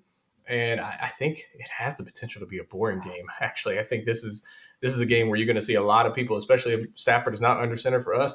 It's going to be lining up and handed off to the running back. So the only thing I can do is hope that Aaron Jones ain't 100%, because we can't tackle him, and hope that it's got to be somebody else that's a little bit less gifted at toting the rock than Aaron Jones.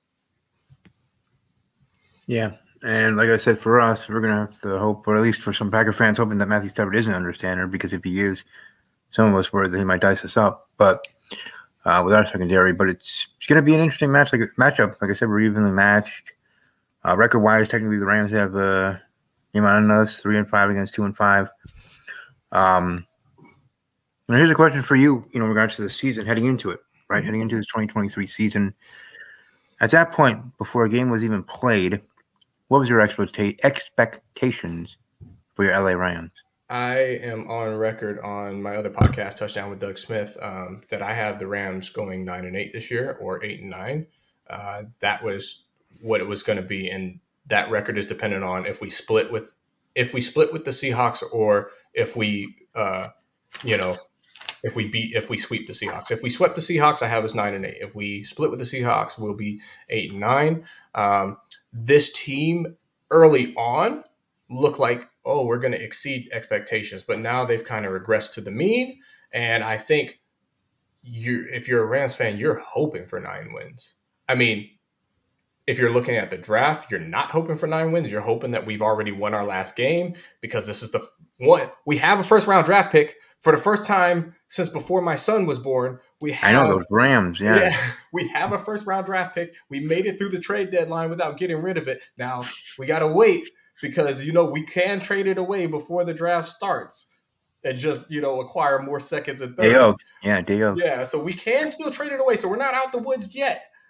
But as it stands right now, the Rams have a first-round draft pick, and I think there's a contingent of the fan base, understandably so, that would like us to have won our last game and really exercise that pick and spend it on one of these, high-value, what we perceive to be blue-chip prospects coming out, right?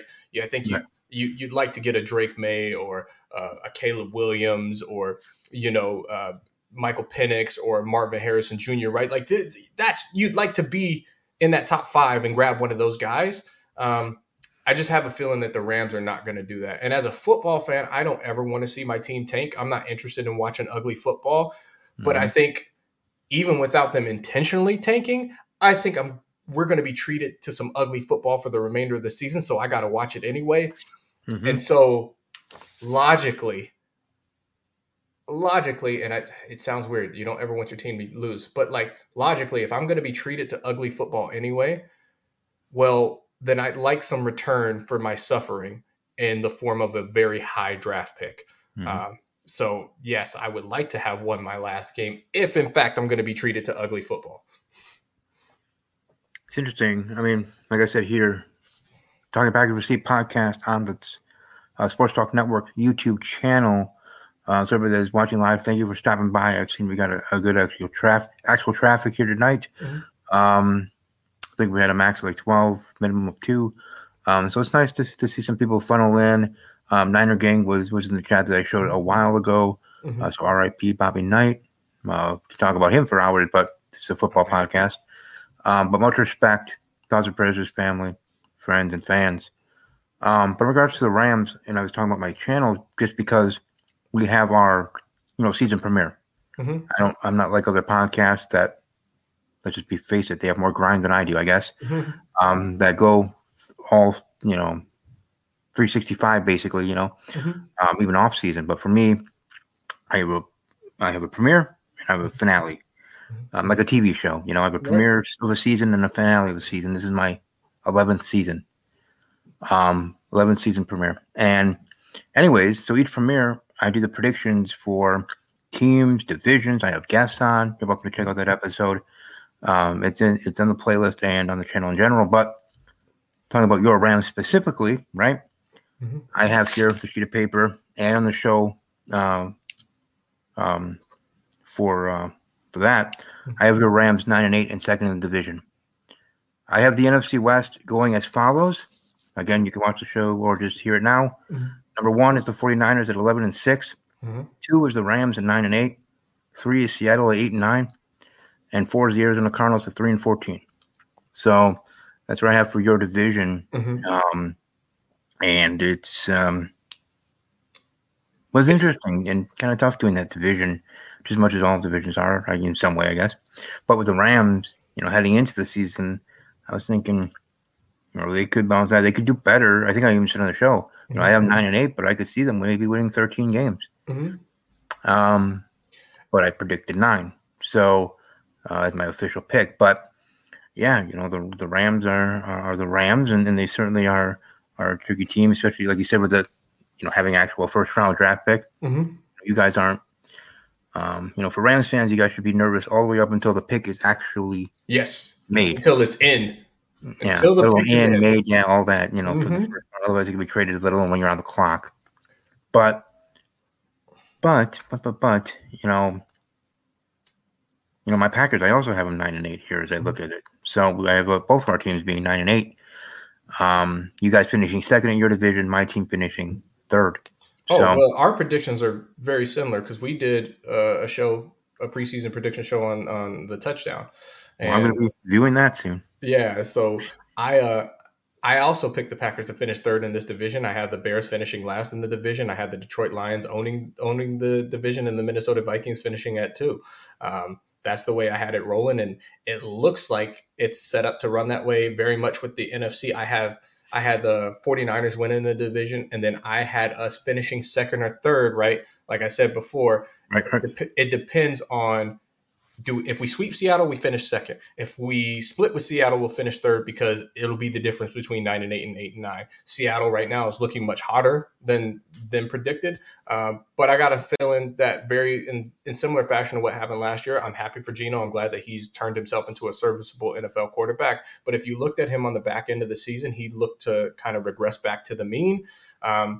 I'm more confident in the 49ers figuring out what the hell is going on with their offense and what's going on with Brock Purdy, or benching Brock Purdy, putting Sam Darnold in and him coming and showing out, than I am in Geno and the Seahawks sustaining what it is that they have going. The Cardinals they're an unserious franchise, but I could say that. I could say the same thing about my team at this point in time, that we are an unserious franchise. I hate saying that, but that's just my honest opinion. That's how I feel. I feel like there were some things that could have occurred yesterday that did not occur, and I don't know what this team is doing, and I want to trust the process, but that didn't work out for the 76ers. It hasn't worked out for a lot of the teams in the NFL that have been trusting the process for years, and their trophy case remains barren.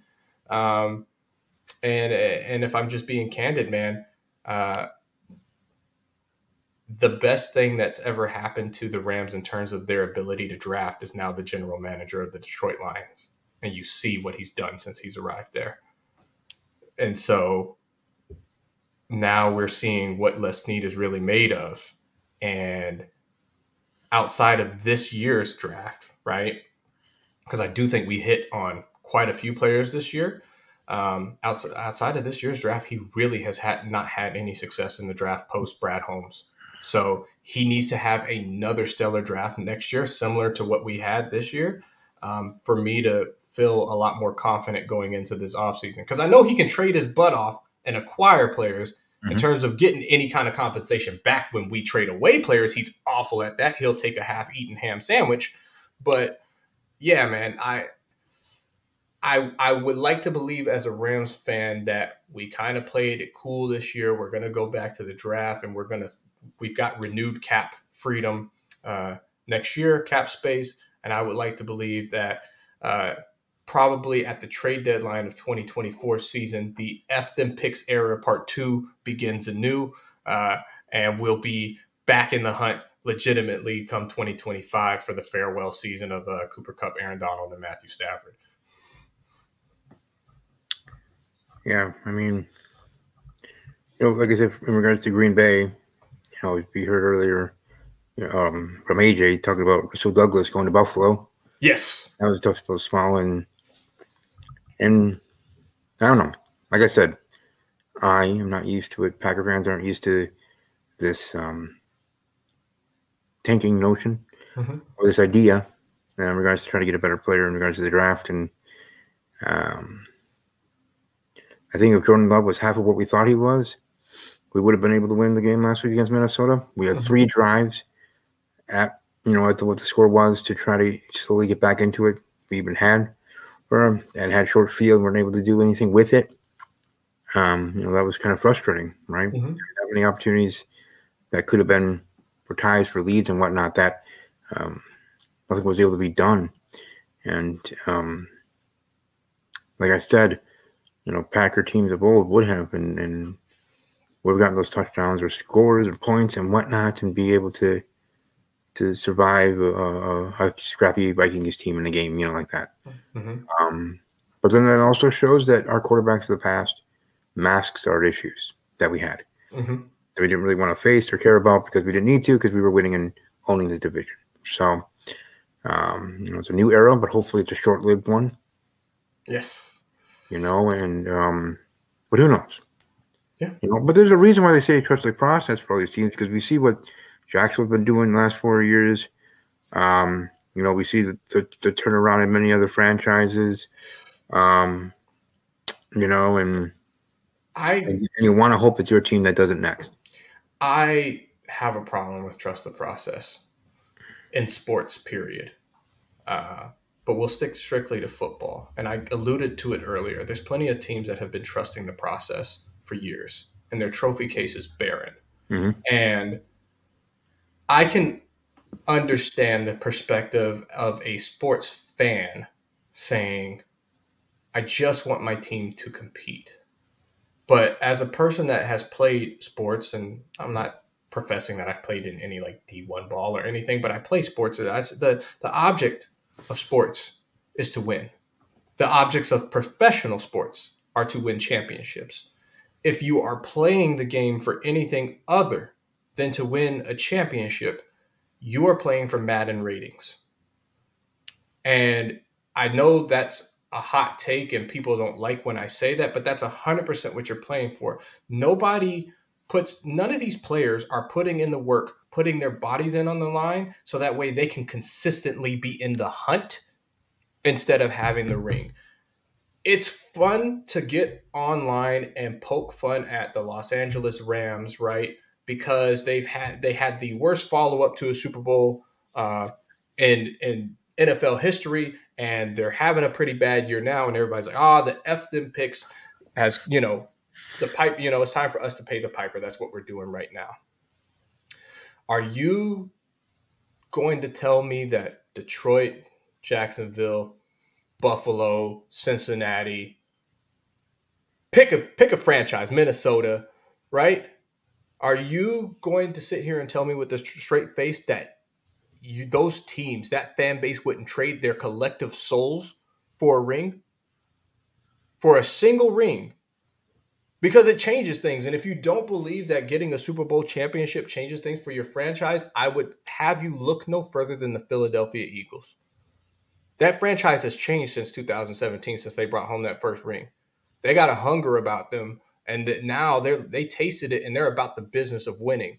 And winning in sports, my coaches always told me this, and I 100% believe it. Winning is a skill. And until you do it, you don't know how to do it. And these are franchises that don't know how to do it yet. And it's reflected year after year in the way that they manage their teams and the way they manage their organizations and the way that they continuously fail, that they lack that skill. So, yes, winning is a skill. And you say, well, you guys don't appear to have that skill anymore. No, our team knows how to do it. I think we're talent poor all across the board right now. And I think that once we reload, yes, we'll be back in the hunt and be competitive again, competing for a championship. Like I said, if you guys are content to be middle of the pack or to be just in the playoffs, congratulations on your updated Madden ratings. I hope you go out and purchase the new game next year and enjoy playing with your freshly ranked team. Until then, I'm over here wishing, dreaming of rings and Super Bowls the way that I should be, and I'm willing to do whatever it takes to get that. And if that means I've got to have 2 to 3 years of absolute misery to go sell the farm all over again and watch my team hoist another Lombardi, yeah, I'll pay that price gladly. All right, well, let's cap it off. Regards to predictions, don't know if AJ is going to be able to be back with whatever's going on there in school or the dorms. Mm-hmm. So officially, what would be your prediction? You don't have to give a score. I do, but you don't have to. But prediction for the LA Rams versus the Green Bay Packers for Sunday. Man, it is hard to pick against my team, so I won't pick against my team. I'm going to go 23-20 Rams over the Packers. And I echo those sentiments. I don't pick against my team, even though they never do go 16-0. Mm-hmm. Or 17-0 now. But anyways, I'm going to go with the Packers over the Rams. Getting a tough win. I don't think anybody's getting a touchdown. I'm going to go Packers over Rams. Yeah, you know what? Well, Packers over Rams, 12-9. And it's going to be just a very low-scoring, boring game. But somebody is going to win. This is not, I repeat, this is not going to be the one-tie game of the season. It will not be. It will Usually, not be. like the last 4 years, at least one tie game throughout an NFL season, and I don't hoping to praying it's not going to be this Rams Packers match. Yeah, look, I'm fully going into this game kind of prepared. Was that meme from 300, right? Where there's like, where he's got the wife and he's like, you will not enjoy this. That's exactly how I feel going into this game. I will not enjoy this. Oh man, we still got a long season to go, bro. You know, is that a good thing, or is that just some cruel form of torture at this point? Well, it depends on how your mind wants to see it. Well, ask me after Sunday, and I'll let you know if it's more torture than enjoyment. Oh, I might even be asking during. Yeah, but man. No, it's certainly going to be an interesting game. But I'll let you finally get out of here. I mean, we're almost at 9 p.m. Central. Yes. Sir. Yeah, let people know where they can find you specifically, find your show, and otherwise. Oh, man. Well, guys, if you want to come and watch me tweet angry, depressing, upset things about the Rams and curse all over the place, I try to keep it clean. But if that's what you're here for, know it's a lot of Rams content. My @ is right here. It's at AC to GDB. You can come follow me on Twitter, and it's going to be Twitter. It's forever going to be Twitter because his mama named him Twitter. And then you could catch me with my co-host Doug Smith and Mike Williams on the Touchdown with Doug Smith on YouTube. We cover the entire NFL, not just the Rams. Doug is a Dolphins fan. Mike is a Broncos fan. So you're going to get a diverse group of opinions and stuff from people that just really, really love football. We all love our teams, but we're all brutally honest about our teams. So feel free to come and check us out. We'd love to have you guys come and support. And at the end of the day, I don't pretend to know anything. You guys see my background. It's a bunch of anime and Batman and stuff. This is my wheelhouse, but I love football. So at the end of the day, if you think I know something about football, you're right. If you think I don't know anything about football, you're right too. Yeah, no, man, it was great to have you on. And yeah, I guess when you can, as much as I could look it up myself, send me a link of that. Well, as I call it, season premiere, but your season recap or heading into the season video that you were talking about earlier. So then it needs to be in DMs. Check it out, subscribe to the channel, like the video, all that at that time. But we have a good evening, and we'll see how the game goes on Sunday. All right. Hey, I appreciate you having me, man. Best of luck this Sunday, but the Rams got to win it. Go Pack, go. Go Rams. But as he was saying, it's going to be an interesting match with the Packers and the Rams, and now AJ's not going to be able to be here with me, but I'm going to quickly go through to end this episode, do my own predictions here for week number 9, the week that is week number 9. And it starts off with the Thursday night game. We have the Tennessee Titans facing up. I'm going to go with the Steelers over the Titans, 27-13. Then we have the Dolphins against the Chiefs. Will be my game of the week, but it's not. I'm going Dolphins over the Chiefs, 27-20. Falcons and Vikings, closer game than I think it's going to be, but I'm going to go with the Vikings over the Falcons, 23-17. Saints over the Bears, 17-12. The Packers over the Rams, I just said, 12-9. The Commanders over the Patriots on the road, getting a road win for the Commanders. Well-needed win for them, 13-3 there in a close game, low-scoring game. Kind of a boring game there. Seahawks and Ravens. I got the Ravens getting the win at home. They're just cooking on all cylinders. They had the beatdown win against Detroit. This one might be a little bit closer, but I have a 35-23 win there for them. Tampa Bay and Houston. I got Tampa Bay getting the win on the road, 27-13. The Browns and Cardinals. I'm going with Cleveland. Arizona keeps tanking, trying to get that number 1 spot. I'm going with Cleveland, 23-17. Panthers, they got their first win of the season last week. This week, I don't think that trend continues. I have the Indianapolis Colts getting the win on the road there with Gardner Minshew. The Giants and Raiders, that actually is my game of the week, actually, and ironically, not because it's the best one, but because of really how both teams have kind of gone in tank mode in different ways. Raiders firing people, and the Giants just not knowing what to do in a quarterback situation. But I'm going to go with the Raiders. They are the home team, and I see them getting the win. The 17-13 type of final there. in Las Vegas. I have the Eagles defeating the Cowboys at home, 35-23. The Bengals over the Bills in a well-fought game, Sunday Night Football on NBC. Bengals over the Bills, 27-13. And Monday Night Football, Monday, November 6th. I have the Chargers over the Jets, and probably be a close game, 17-13. So that's my predictions for what is Week 9. Welcome to check on Twitter.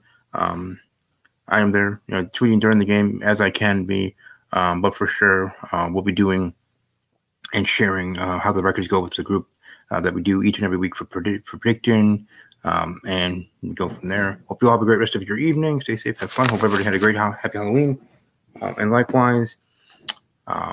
For those that are new, that were watching one of my videos here for the very first time, subscribe to the channel, ring that bell. When I go live or do a video at any point in the future. So until next time, and above all else, as always, take care.